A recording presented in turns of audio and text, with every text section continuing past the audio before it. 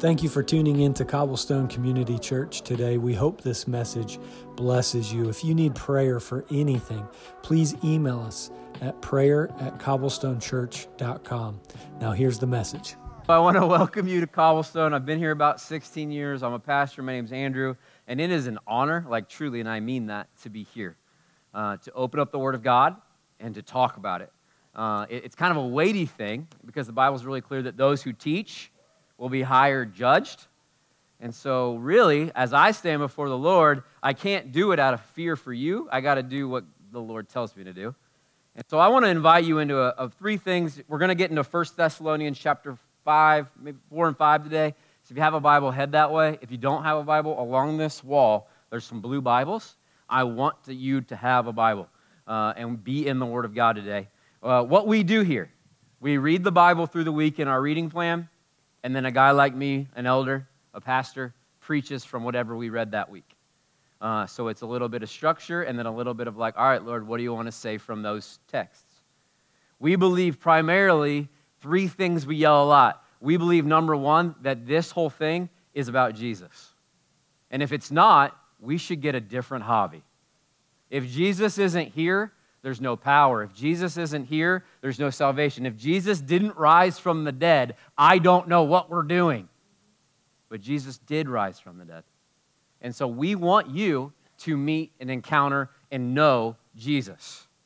Because I don't know if you know this, we actually didn't gather in this room to remember something that happened only 2,000 years ago. We gathered in this room to celebrate something that God's doing right now. Saving, healing, restoring, moving, leading.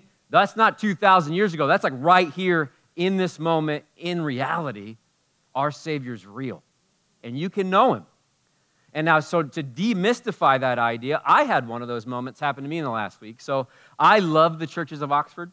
I got saved. I grew up at OBF, Oxford Bible Fellowship, and I got saved at a summer camp there because my mom shipped me off to camp when I got caught with a bunch of stuff I shouldn't be caught with. So I met Jesus. I love OBF, and I love Oxford Vineyard, and I will regularly go to their things. I go to a lot of prayer events. Anybody? Okay, cool. Right over. I went to a prayer event. It was at OV. John Richter, who's like 7 foot tall. I'm just sitting there, just watching people get prayed for, and all of a sudden, John Richter's in my bubble. Anybody else have a bubble? Like, I have personal space issues. Don't get in mine. And all of a sudden, he had his hip in my rib, because that's how tall he is. And I'm like, And all he did, he said, I was praying, and I felt like God wanted me to come pray for you, which is what we do here. We pray for each other. We love each other. We encourage each other. And he's a pastor, so I was like, okay, good. He puts his arm around me, and he hugs me. And I don't know what it was. He just said, the Father loves you. And I know that sounds like a normal thing. I could say it to you, hey, guys, the Father loves you. Anybody weeping? But I wept. Like, I was like, I don't know what it was. It was like I know what the Word says, that God so loved the world, but I think that was a moment, what we're trying to do here. Love the Word of God. Know it, exalt it, share it, preach it. That was the Holy Spirit applying the Word to my heart. So he grabs me. I start crying because I was like, it's kind of weird, but it was just like, it was cool to have like an older man like just be like, I love you, you're good. And maybe that's a father wound, Jeremiah. And then he said, and as I'm listening to the Lord, the Father wants you to know He sees how much you love Him. And I lost it. Then he starts weeping. And I'm like, what is going on? All right? And so what I think it revealed is I had in my head kind of just started to believe that if I give good sermons, God likes me better. And if I pray a lot, then God's really proud of me. If I lead someone to Christ this week, then I earned it. But that's not the gospel. I want you to encounter Jesus, and not the pretty duck version, because I'm almost 97% sure I can get most of you at one point in time right now. I was like, God loves you. You'd be like, yeah, but I don't deserve it. That's the point. We don't earn it. We receive it. And I love Jesus. Anybody else love Jesus? Oh, I love Jesus. I love everything about Him. I want you to meet Him. And I don't mean like memorize some facts or know some stuff about Him. I want you and Him to be good friends. And when Jesus walks into a room or Jesus walks into a life, it changes. He brings peace to stormy seas. He brings healing to broken bodies. He brings salvation to dead souls. This is the God that we have gathered in the name of. And so when we gather, I'm always just like geeking out, like, what's he going to do? And I always am like, God, do the mountain-sized thing. But sometimes all he wants to do is be like, son, I see that you love me. I love you too. So I don't know what you need this morning, but I don't want you to walk out of here the same. Because what we're going to do today is a thing that we yell it. We could almost tattoo it on ourselves. We say it so much. We are a church that is taught by the and led by the Spirit. Like we say it all the time. We're like, yeah, that's our motto. I almost want to say, what's the motto with you? Tomato joke. Okay, so taught by the Word, though, right? Taught by the Word. And here's the thing. I know we have different backgrounds. So when I say taught by the Word, some of you are like, yeah, taught by the book, right? Well, here's the reality. We are people of the book. If it says it, we should do it. But here's the reality. Teaching the Bible is not that hard for me anymore. That's not pride. That's just, if you do it long enough, you get kind of good at it. I'm not that great, but whatever. And then hearing the word becomes so normal that we cannot realize that we're not doing it. And so twice this morning, I listened to David Bear during first service and this service. He started praying things like, God, don't let us just hear the word, let us do it. And that's really what I felt from the Lord. So if we want to be a church that says we're taught by the word, I want to give you permission to try to do it to all of your ability. What I mean is, don't just hear it, do it. Hear it, then do it. And it's almost like we have to make a commitment to not just love teaching. Here's the thing. There's like 1,700 podcasts that you could listen to that are better teaching than you're about to get. You could load every day of your week up with another teaching and not do any of it. And so the word of the Lord today is, yes, taught by the word and led by the Spirit. That's what we do here. But as we hear it today, we're going to be confronted with, I don't do that so well. And that's an invitation then to apply not only just our will to serve the Lord, but to allow the Holy Spirit to produce in us what we're lacking. That's what the word does. It shows us where we're lacking so God can fill it up. We are taught by the word. Now here's the thing about teaching. Teaching is not just hearing. You know that, right? I learn best if you not only show me it in a picture, but you're like, come, I'm going to show you. Like, if I was like, here's a diagram about a shoot a bow and arrow. That'd be one thing, right? You're like, are you going to give me a bow and arrow? Maybe, if you need one. But you know how I would really learn? If I put a bow and arrow in your hands, and I was like this is how you pull it, this is how you load it. That would be teaching into learning. I want you to learn the things of God. And learning sometimes is really a teaching's going to happen today, but then if you don't know how to share the gospel, we should go roam Miami and just find random college students to try to share the gospel with them. We'll mess up a bunch. They'll ask us questions we don't have answers for. We'll probably say something stupid at one point and be like, ugh, you know what I mean? But we'll learn. If you don't know how to pray, come join me on Wednesday night in that prayer room. I learned how to pray by going in a room with people that were prayers and watching. And then being like, now you pray. And I'd be like, I don't know what to say. That's how I learned. So it can't just be, I memorized the book. I want to do the book. I want you to do the book. Really, the call of God on my life is that I am to equip you. Did you know that? So everybody point to a minister in the room. Point at one. Who's pointing at me? Great. I'm pointing at you. You should be pointing at you. Every one of you could point to anybody else in this room that says they belong to Jesus because biblically, remember, taught by the word, you are ambassadors of a kingdom that doesn't belong to this earth. Biblically, you are a son or daughter of God, adopted into his family, and he made you ministers of the gospel of peace, which means you're the minister, not me. I'm the equipper. My job is to take empty hands and put in them the sword of the Spirit, to put in them a tactical, real life, how do we do this godly thing? Then you go minister. You go pray for people. You go share the gospel. You go get to join in the kingdom of heaven, destroying the kingdom of Satan. That's fun. But the problem is we kind of came to, well, your job is to tell me a nice sermon so that I feel good about going to church. No, my job is to tell you to go destroy the works of the devil and then show you how to do it. And then if you don't feel strong in it, you come with me and I'll show you how to do it till you can. So that's taught by the word and equipping, but then there's this led by the Spirit piece. And this is what I know. If I was just like, all we're going to do is taught by the word, some of you in the room would be like, yes. And then I get to led by the Spirit. My led by the Spirit people in the room, you're like, that's right, led by the Spirit. You just want to slap somebody in the forehead and get all tonguey up in here. That's a real word. That's a verb. Tonguey. I understand that. Here's the reality. How I'm wired and how this church is going to be, we will be taught by the word and led by the Spirit, because I believe where those two things meet, you have revival. You have the power of God because the word of God is true. It's sharp. It cuts. It's powerful to destroy strongholds. And the Spirit of God is what Jesus said was for our good. You know why I love the Holy Spirit? Because the Bible tells me so. You know why I want to be led by the Spirit? Because Jesus told me to in the book. You know why I think God can heal? Because the book says so. You know why I think God can speak? Because the book says so.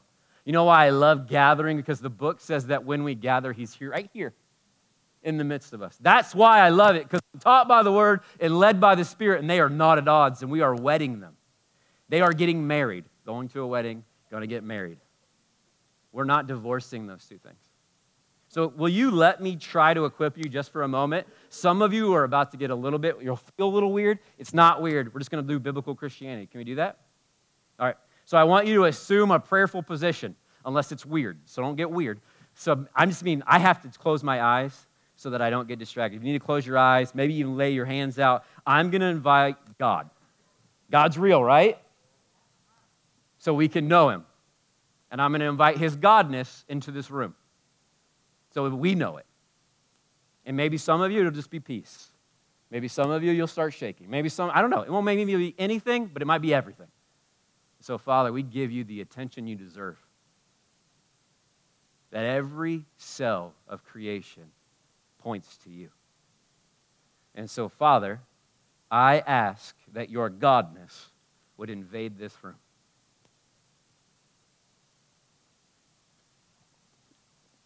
That the knowledge and the presence of the Holy Spirit would come. And that you would minister to every heart, that they would be introduced to Jesus, who is not an idea, He's a person. Come, Lord, make yourself known. Come stir up the hearts of your people to love you, to say no to sin. Make this a holy moment.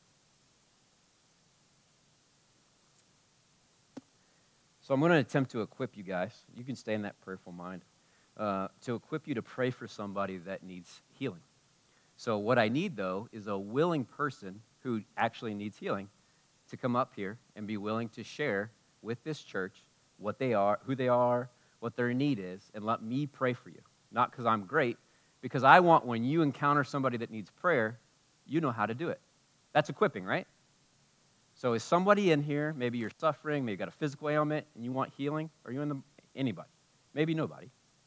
Great. Kate, can we do this? Are you going to do it? Yes. Everybody say, thank you, Kate. You didn't think this was happening today. I didn't either. So until I was praying. Here's a table. You start to pass out. Okay.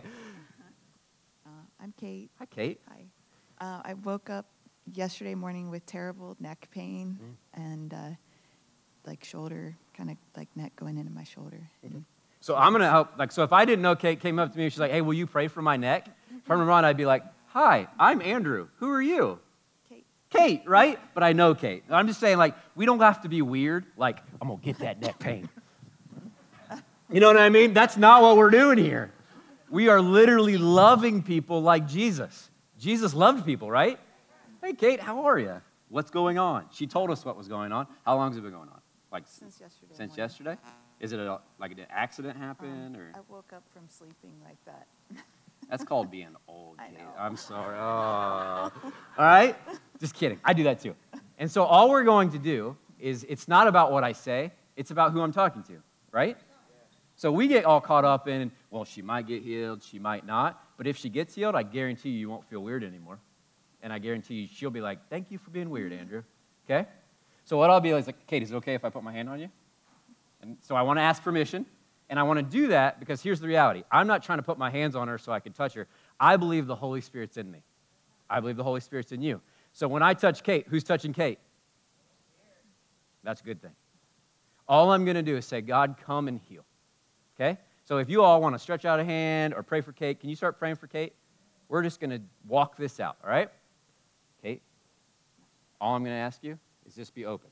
And then let me know if anything, feel anything, hear anything, see anything. And if you're going to fall over, please kneel. Okay. Jesus, I thank you for Kate. I thank you that you love her. And I ask for you to come minister to her. I ask for the healing power of God to work in her body. That the authority of Jesus over every cell and even the pain in her neck would be gone right now. I ask you, Father, to come minister to her.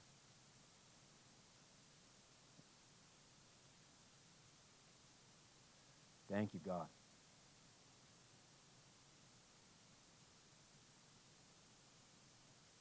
So I leave Kate there. Kate, you just hang out with God, okay? What I did is I invited God to minister to her. God's doing whatever God's doing. You see that? God's doing things. My job is not to contrive that or make it up. My job is to go, yes, God, do that. So when you're praying for someone, you're not the catalyst. You're just the catalyst. You're just like the go-between between God and people. So all I want you to do is then I always listen because I believe God speaks because the Bible says he does. God, what do you want me to pray for Kate? Which is what I'm doing right now, but I'm talking to you. And so, okay, God, I bless what you're doing in her life. And I ask for peace. I ask for a restoration of joy and the resurrection life of Jesus right now would come up in her spirit.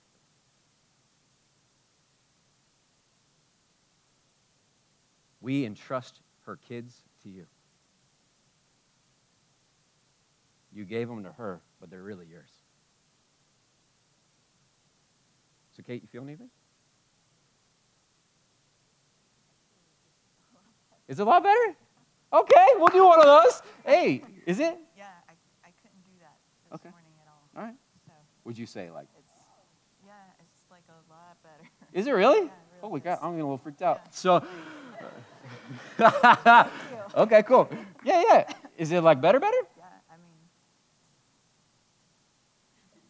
just testing. Yeah, you keep testing it, but that's like, Yeah. we'll go over here. Yes, Lord. Okay. All right. Well, then can I hug you? All right. Hey, we love you. God loves you. Thank you for being bold. You want me to give me that back, or you wanted to say something? All right. Kate, go have a seat.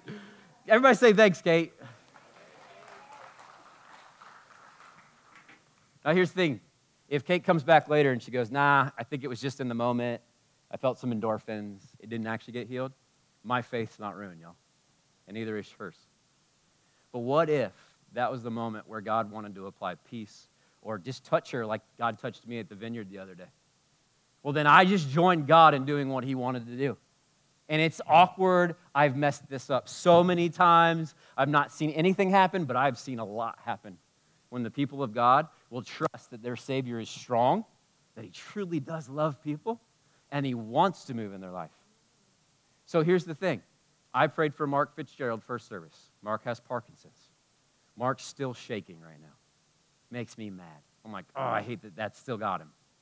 But I watched the peace of God come on Mark, which is probably what Mark and Deb, his wife, need. Parkinson's is hard. And so we prayed for 2 people today, saw some relief there, and saw the peace of God come on a man that really desperately needs it. Was it worth it, making you all feel awkward? 100%, I'm going to do it again. Great. Let's be that church that's taught by the Word. Why? Because the Word's full of those kinds of stories. Jesus healing people, praying for people. blessing people. And the word is full of people being led by the Spirit of God. You can do this too. I can do this. Do you feel a little bit equipped? You're like, I don't know. Well, here's the challenge. Pray for one person this week. Doesn't have to be for healing, just for anything. Just, I dare you. I double dog dare you. I triple dog dare you to pray for one person this week. At the water cooler, at the gas station. What should come out of this church this week is like, those people at Cobblestone are weird. Really what should come out of this place is those people at Cobblestone take this really seriously. They believe God at His Word. And so talking about His Word, go to 1 Thessalonians chapter 5. We're talking about the will of God. Anyone ever asked, what's the will of God for my life? David Bear's the only one. Perfect. What's the will of God? And I always have younger people, usually college age, right around senior year, you start to have a collective freak out. Because you're like, should I take the job in Florida or should I take the job in Denver? What's the will of God? You ever have that moment? Maybe you're having that right now. You're like, stop making fun of me. I had that moment. Everybody and their mom has that moment, yeah? So when we ask, what is the will of God, we first have to acknowledge, does God have a will? Okay, do you have a will? Do they match up all the time? No. So number one is God has plans, God has a mind, God has a will, God has desires, God has things He wants to produce in you and a direction that if you could follow or not. Now, I don't think it's as heavy-handed as you think, and there's twice in the book of 1 Thessalonians where he says, this is the will of God for you. Now, I always take notice in the Bible when it tells me what the will of God is. Because I'm literally like, I don't even have to try to figure it out. What's the will of God? No, I just literally, the Bible tells me. It tells me what the will of God is. And so if it's the will of God, God wants to produce what we're going to read about in you. So when we talk about hearing and doing, let's get serious about hearing and then doing. 1 Thessalonians 5, verse 26. Greet all brothers with a holy kiss. Let's get to work. I did that on purpose. I just think it's hilarious because I thought all of you would have a collective freak out. I really did. We're going to walk this verse out now. We just prayed for somebody. Let's kiss each other. And I know some of you bros would be like, and this is where I draw the line. I'm leaving. So here's the Bible at the end of a letter to a people. And they are a people that have been loving well, serving well, and they know, they believe in their hearts God's coming back soon, but they've also had some people die. And they're like, where's the Lord at? And they're struggling with keeping on and fighting the fight of faith. And he ends the letter with, greet all the brothers with a holy kiss. Now, I believe all the Bible's true. Should we do this? Should we be kissing? What my wife said, sure. I was like, yeah, girl, what up? You know what I'm saying? So when you walked in the front door, should we have kissed each other? And here's what I think I'm gonna push on a little bit. Not that we kiss each other, so you can just whew. But that we love each other in a way where the holiness and the reality of God is in how we greet and love and care for each other. So in a different culture, if I go to Spain, you know how they're going to greet me? If I go anywhere else other than America where we greet each other like this, you will be greeted with a kiss, maybe some bread and some wine, and an actual embrace. And he says, so for the people of God, greet each other in a way. Who's a person when they walk into your house, you're like, I'm so glad to see you. And you hug them. And it's not a fake hug. It's not one of those bro hugs where you shake in the front to have a little gap. That hug, I'm not talking that. I'm talking fully I love you, I'm for you, I see you. That thing. Greet each other that way. That's harder, right? Because half of us in this room don't like each other or don't know each other. And surely you are like, I do not want that with you. But the people of God are so full of the love of God, they want to pour it out on everybody, especially the people that are in the family. Greet each other with a holy kiss. So now I'm done fooling around with holy kissing. Go to chapter 4. Go to chapter 4, verse 1. He's going to say the statement, this is the will of God for you. He's going to tell them what the will of God is for them. And it's actually one word, which makes it really simple for people like me that like to complicate it. Verse 1. Finally, then, brothers, we ask and urge you in the Lord Jesus that as you received from us how you ought to walk and to please God, just as you are doing, that you do so more and more. For you know what instructions we gave you through the Lord Jesus. So he's like, hey, we taught you how to live for the Lord, and you're doing it. In fact, he's kind of like, keep doing it. Keep fighting. And here's the reality. The Christian life is hard sometimes. No one tells you that at like the pre-meeting. But then you get into it, and you're like, this faith stuff is hard. Because life hits you, cancer happens, job loss happens, and you're like, ugh. So he's like, no, keep fighting. Keep serving. Keep loving. Keep trusting. Keep in the faith. Trust God. And then in verse 3, like I told you, for this is the will of God. You should circle that, underline that. If anyone ever asks you what's the will of God, you actually are going to have an answer now.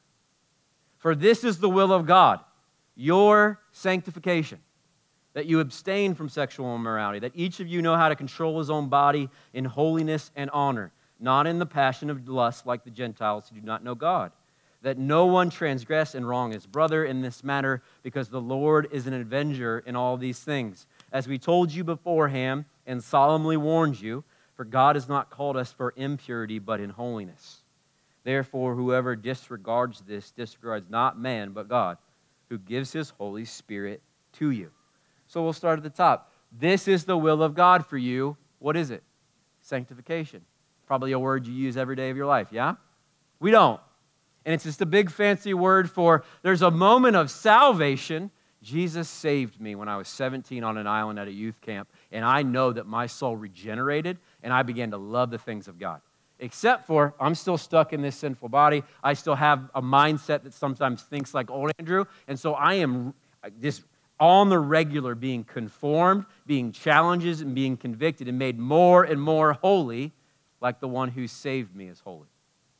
In the Bible, God is credited with one thing 3 times. Do you know what that thing is? So God is never called love, love, love, or peace, peace, peace. But he is called holy, holy, holy, which just means real holy. I know that's real deep. That's literally, he is the embodiment of otherness, purity, glory, and power. He's holy, holy, holy. And the Bible makes it real clear that the ones that say they belong to God will walk in holiness. And every once in a while, I need to be reminded that it's not so much, I can spend hours in the prayer room and I can go out and share the gospel with everybody, but if I'm not walking in holiness, I'm not walking in the will of God for my life. So I'll ask some questions. Are you walking in holiness? Are you walking in purity? Because he says that in a couple steps here. So he starts with, and it feels real practical. If you want one of the most practical books of the Bible, 1 Thessalonians is it. It's going to go so far as to say, if you don't work, you should not eat. It's going to say, work hard. It's going to say things like, hey, don't give up hope and sit around.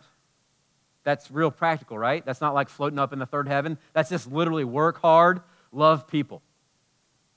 And so he starts with, if you're going to honor God in this process of sanctification, you're going to walk in holiness, which your Bible might say.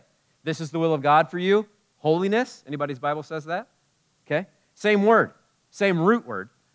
Be holy as the Lord your God is holy. He starts with one practical thing, that you abstain from sexual immorality. Why would Paul start there? Because in his day, and I think in ours, which is a good parallel, everyone seems just super interested in how many people they can sleep with. That's our world today, is it not? Maybe I'm not jiving with the culture. Everybody in the world right now is like, it's not a big deal who I sleep with. In fact, I'm going to sleep with as many people as I can. But in the body of Christ, those who belong to Jesus and have been saved from their sin, he says, I want you to abstain, not join in the sexual immorality. And he goes a step farther and he says that each of you know how to control his own body in holiness and honor. Now, I don't know if you know this, but a gift of the Holy Spirit is self-control. You have the ability to control yourself. You have the ability to have self-control, which means I've heard a couple guys say to me recently, I just couldn't stop myself. And I went, get a hold of yourself. Man, I didn't actually hit him, okay? But like, think about it. That's like me saying like, I don't know why I just did that. Well, obviously, I had a thought. My brain pan triggered my neurological systems to make my nerves make my leg move and twitch with my muscles, yeah? So you actually have the ability to be self-controlled. Some of us, we like to go, I just couldn't help myself. You could have. You made a choice. And so God's saying, I want you to choose holiness. I want you to choose honor.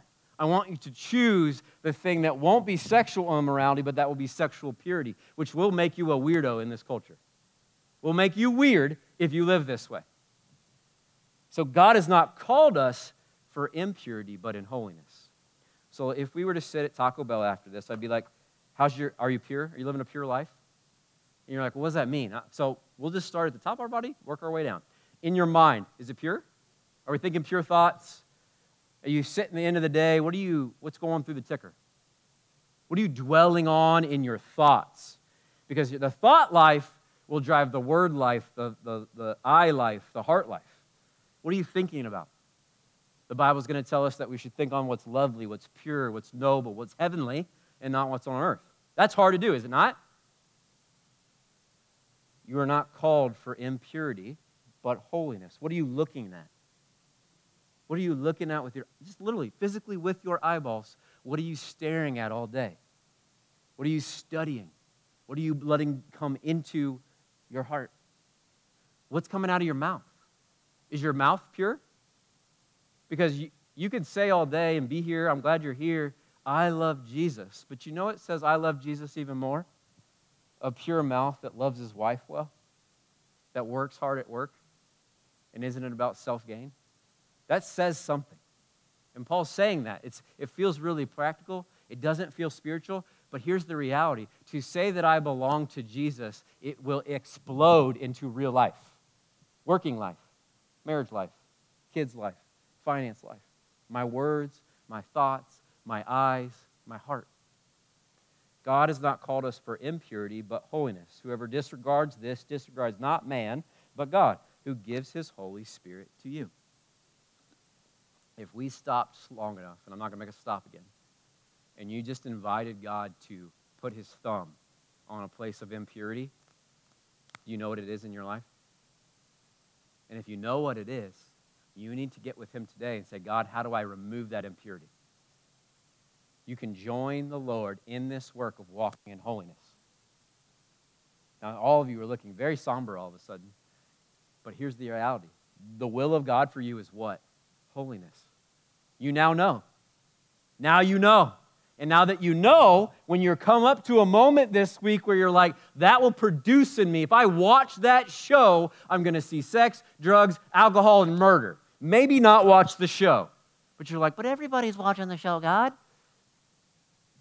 Which one are you going to go with? What the Word said or what your heart's saying? Well, the Word says this, so let's be doers of it, which means we've walked out of movies. Me and Anna have walked out of movies. So we're not watching that. We watched Parks and Rec because there's no cussing and they don't sleep together. You're like, that's boring. That's an old show. I would much rather have holiness and closeness to Jesus than anything the world offers. I've said it this way so many times. If the computer is a problem for a man or woman in this room, you take that computer, open the window, and chuck it. And you're like, my MacBook? Yeah. Holiness over any convenience. Closeness to God over anything. This is the will of God, your sanctification.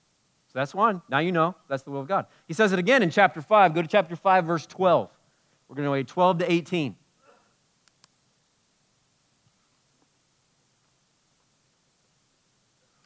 We ask you, brothers, to respect those who labor among you and are over you in the Lord and admonish you, and to esteem them very highly in love because of their work. Be at peace among yourselves, and we urge you, brothers, admonish the idle, encourage the faint-hearted, help the weak, be patient with them all. See that no one repays anyone for evil, but always seek to do good to one another and to everyone. Rejoice always. Pray without ceasing. Give thanks in all circumstances, for this is the will of God in Christ Jesus for you. Did you hear it? This is the will of God for you in Christ Jesus. And it's not one thing, holiness, it's a list of things. So now we actually have a framework to look at life. What's God want me to do? He wants you to do these things. So let's walk through some of them. Respect those who labor among you and are over you in the Lord. This one will irk some American Christians. The way that the Church of Jesus is set up is that there are elders and overseers. Can I tell you that our elders and overseers, we are blessed to have them? And that's not because I'm one of them. It sounds a little self-serving, but I'm preaching. I thank God that I get to sit underneath those men. I thank God that God brought the giftings and the backgrounds that we have with those dudes. And the reality is the American church, the sheep of the American church, love to bite their leaders. And if you want to follow taught by the word, he actually says, respect and honor those who admonish you. No one likes to be admonished. I don't like to be told when I'm wrong. Anybody love to be told when they're wrong? You respond well to that? That's what he's talking about. The men and women of God, leaders here in this church, when they come alongside of us, it's like, yes, God, thank you for your provision. Being under authority is a gift. It's a gift. And he follows that up with admonish the idle. So in this church, the Thessalonica church, they believed Jesus was going to show up at any moment. I believe Jesus could show up at any moment. They were so convinced of it. And here's the reality about that thought. Jesus is coming back. It does two things in two different kinds of people. Number one, if you're this type of person, you're like, Jesus is coming back. I got to go win every soul. I got to go use every situation. I got to run hard. It should motivate you. I want to be found not wanting, but waiting and serving my master when he returns. But it does an opposite thing, and that's what he's yelling at. If you believe Jesus is going to show up at any moment, it also can produce, well, I guess I'll just sit here and wait. Come on. Where are you? And that's when he says, admonish the idle. He says, admonish them, which is not a heavy-handed, like, come on. It's a, you got this. Come run with the Lord until he returns. That's admonishment. It's an encouraging word in the Greek. It's like, come and run and don't give up, but serve until you can't serve anymore. Come and run with Jesus and destroy the things of the devil. He does not want us just sitting here idly. There's work for you to do in the Lord. Did you know that? And here's the thing. Some of you don't believe me. You're like, no, there's work for you to do. No, every person in here, you were created by God, a workmanship, it says. So picture God painting an art piece. That's you, and created to do good works in advance. God has stuff for you to do. You. And it might, don't think like, oh, I'm going to be a missionary and save a whole country. I mean, God just might want you to raise your kids to love Jesus, and you will have done what he called you to do. God might want you to go to work, man, and be a killer businessman, but honor the kingdom of God there, and you will have done. So don't think just spiritual. Think work hard, raise kids, give money to things that matter for the kingdom of God, and you could be doing, but don't just sit. Don't just hoard. Don't just pleasure, not just pleasure and just comfort. What's God want to do with you? He might lead you, go walk the streets of Miami and share the gospel. He might lead you to do a quiet life where you work hard and you love people well when you have the opportunity. Admonish the idle. Encourage the faint-hearted. Anybody know any faint-hearted people? People that the world's just like pushing down? It feels like the world's just beating them, right? God actually just told you what you get to do. Go encourage them. Go lift them up. And I'll put this real practically. If you ask God for a name this week, I believe he'll give you one. God, who's somebody I can encourage? Bing! I want you to write a letter to them and tell them what you see God doing in their life. You're like, do that. That's actually doing the encouraging that you just read about. Or think about it this way. When have you been most encouraged in your life? Who did it? What did they say? How did they do it? Go be that person. Go encourage your fellow brothers and sisters if they're faint-hearted. And I'm going to bring Mark Fitzgerald back into this. Do you know what's really hard? Having a debilitating disease for years on end. It's hard on him and it's hard on his wife. So you know what faint-hearted looks like? Them.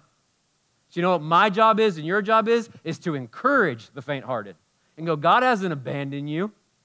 Your body might fail the rest of your life, Mark, but God's given you a new one, and we're going to dance one day. Encourage the faint-hearted. That's a work you all can do, except some of us love to be Debbie Downer. Some of us love to go, well, Satan's really got you by the hair, and like, stop it. Speak the true things of God over people. Encourage the faint-hearted. People are faint-hearted these days. Life is hard. Finances are strict. The world is losing its collective, ever-loving mind. The people of God look into all that and go, there's an encouragement here from God for you. Help the weak. Help the weak. The reality is the Church of Jesus Christ operates a lot like the Pharisees with the Samaritan that was beat up. We're so busy running after the things of God, I got to get to that prayer meeting, that we go right past the guy that really needs the help.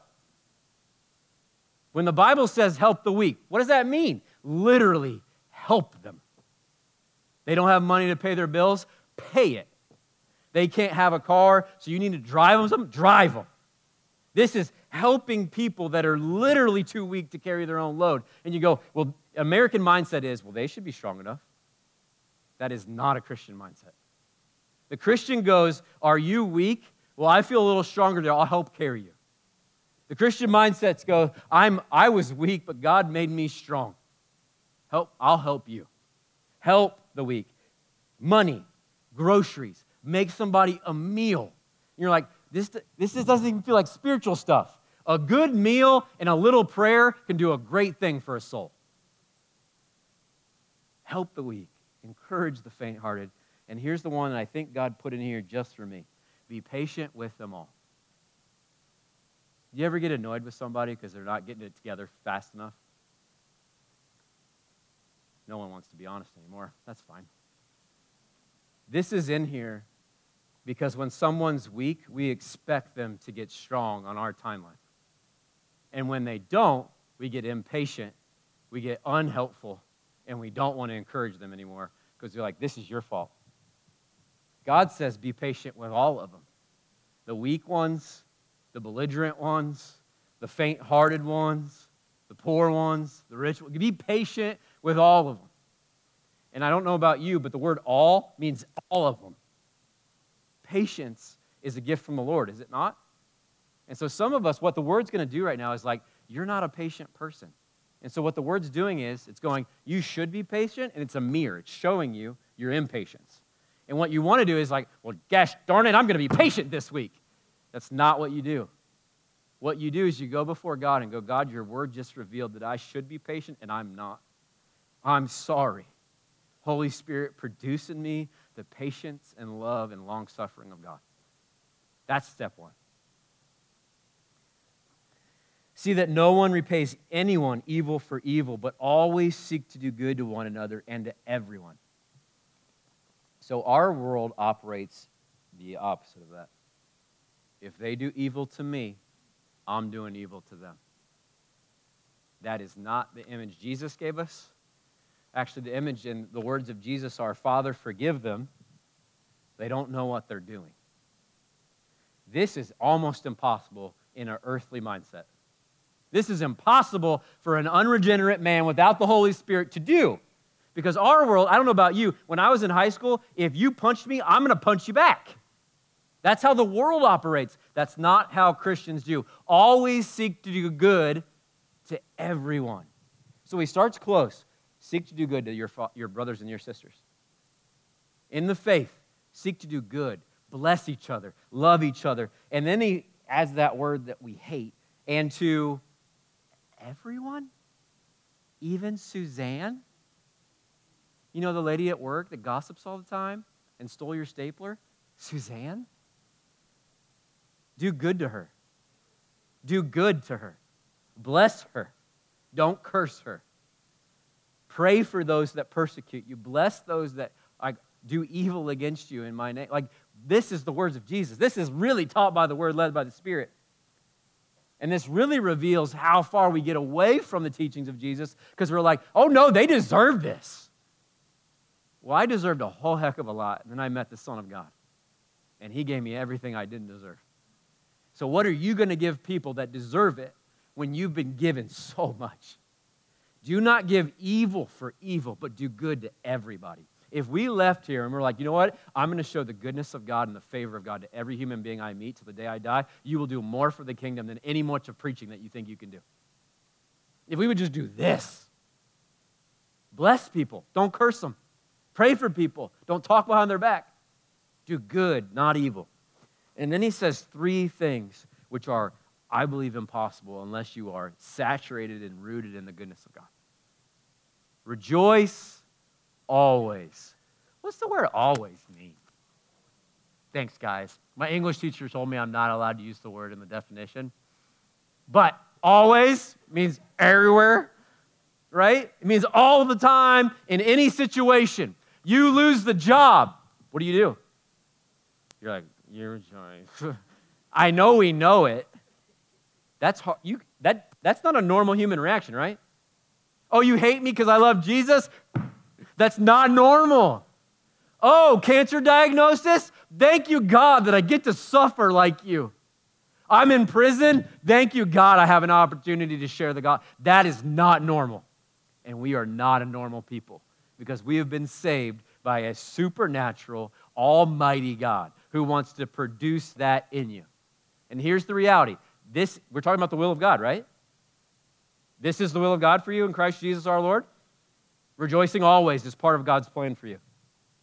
It might not be present right now, but God tells us things he wants to do. And John Johnson has said this before, God doesn't do unfunded mandates. So a blessed woman in the Lord, Becky Maglich, some of you know her, she always says to me, the Lord's will, the Lord's bill. Do you understand what I'm saying? So if God says rejoice always, he's not going, you best rejoice. He's going, I want to produce a spirit in you that will. I want you to so root yourself in the gospel of my son Jesus that when these things happen, a soul saturated in the reality of the gospel will rejoice. The disciples, when they are flogged, do you know what they say? How lucky are we that we get to suffer like our Lord? That's insane. Is it not on a natural level? So there's something supernatural with all these. And if you try to make these in your life by physical means, they'll ruin you. You'll become a Pharisee.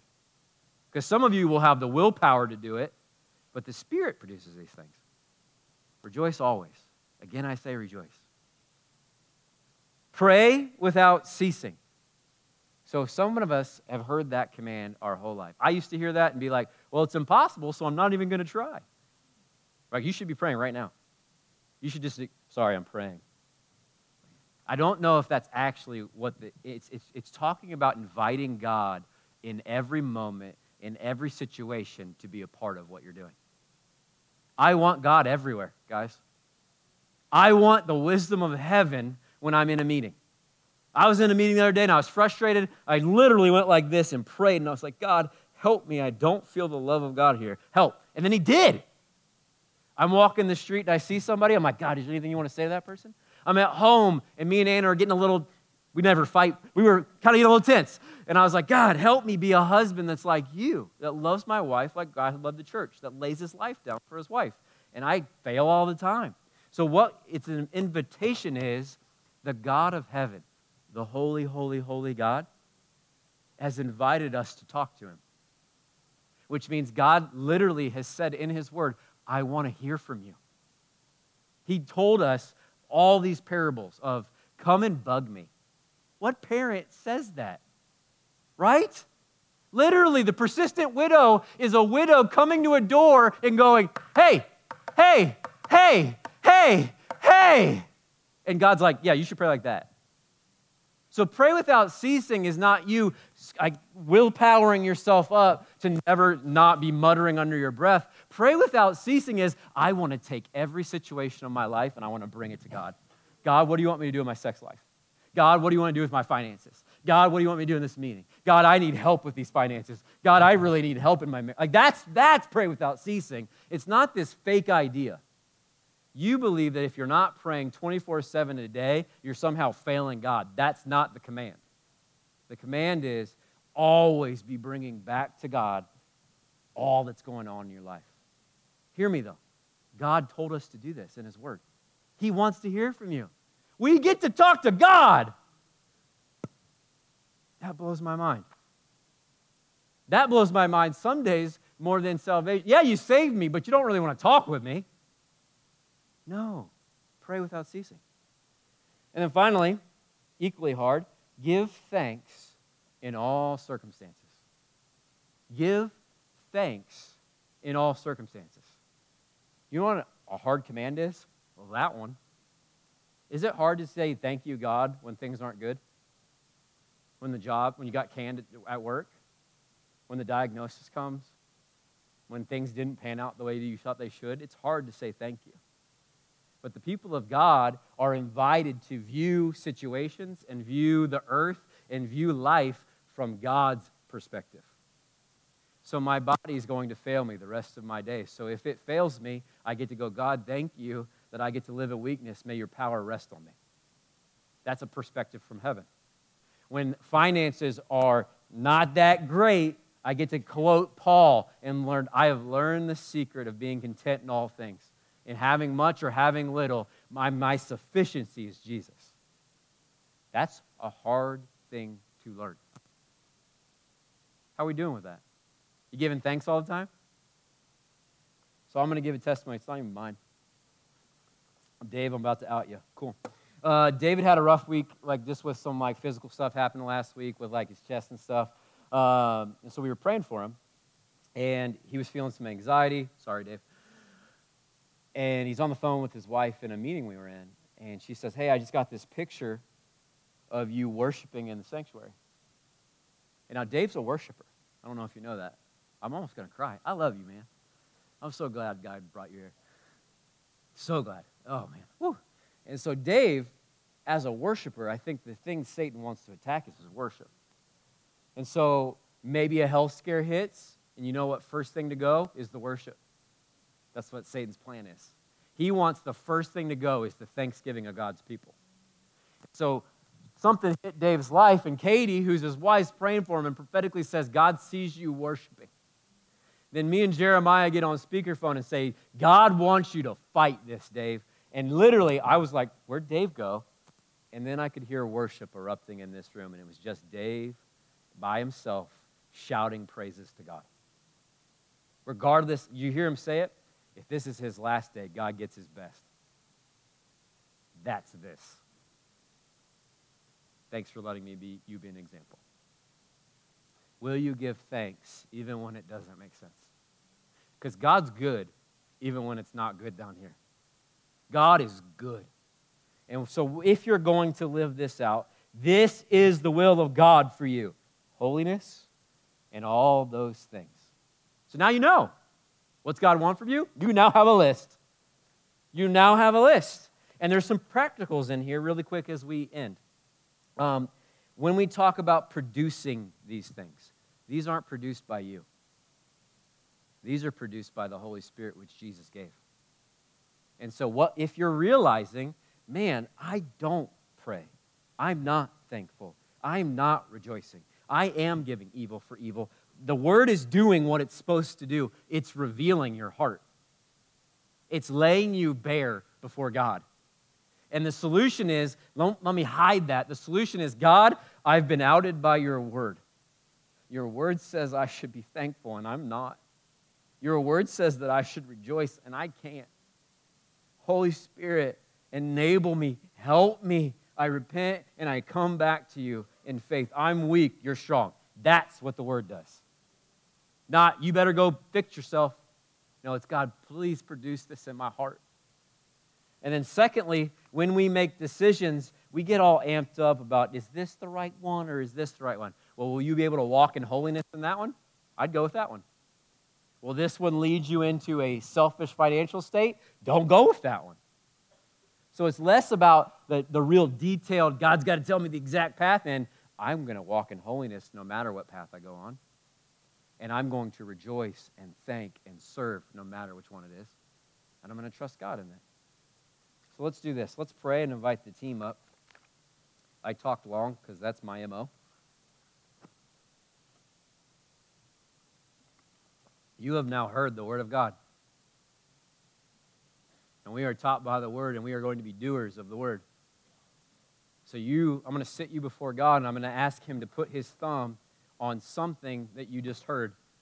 And then I want you to ask him what you should do with it. Maybe you need to just go be an encourager all week. Maybe you need to restart, re-rev your prayer life this week. Maybe you need to repent for being so full of bitterness over a situation that was done to you. So if you want to bow your heads, Lord, thank you for your word. I thank you that it is living and active. I thank you for this body. I thank you for what you're doing here, which no man or woman could do. Only you can. So I invite your presence. It never left. You've never left us. And we just give you our full attention right now. We heard your word, and we don't want to just hear. We want to do it. So, Father, by your Holy Spirit, would you come with each person? Would you put your finger on any impurity? You called us to holiness. Would you reveal in our hearts what you don't want to be there? And would you gently give us a way out? Show us what to do.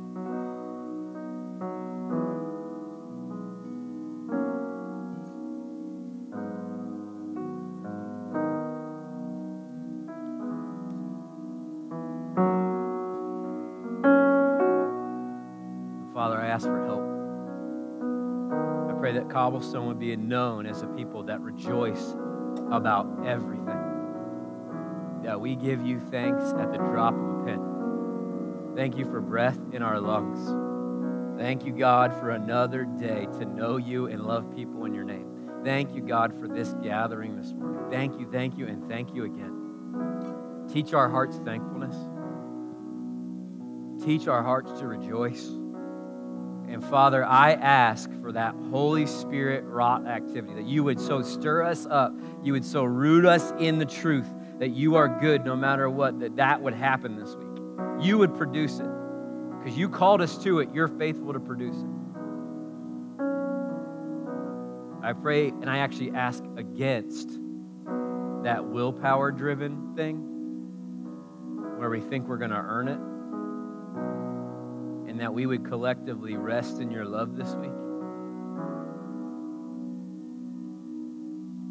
So, church, I'm going to leave you right there in that prayerful state. And we're going to step back into worship. And I would encourage you not to go fast, just to take your time. As we start to sing, you are free. You can go. You can come get prayer. You can stand and worship for an hour. You can lay on your face and talk with Jesus. But all of it is we heard the word. Let's go live it. And don't be afraid to be led by the Spirit. Pray for somebody this week. Love you. Jesus loves you more. Thank you for joining us today. If you need prayer for anything, you can email us at prayer@cobblestonechurch.com, or you can go on our website at www.cobblestonechurch.com and submit it there. We'd love to pray for you. Have a great week, and God bless.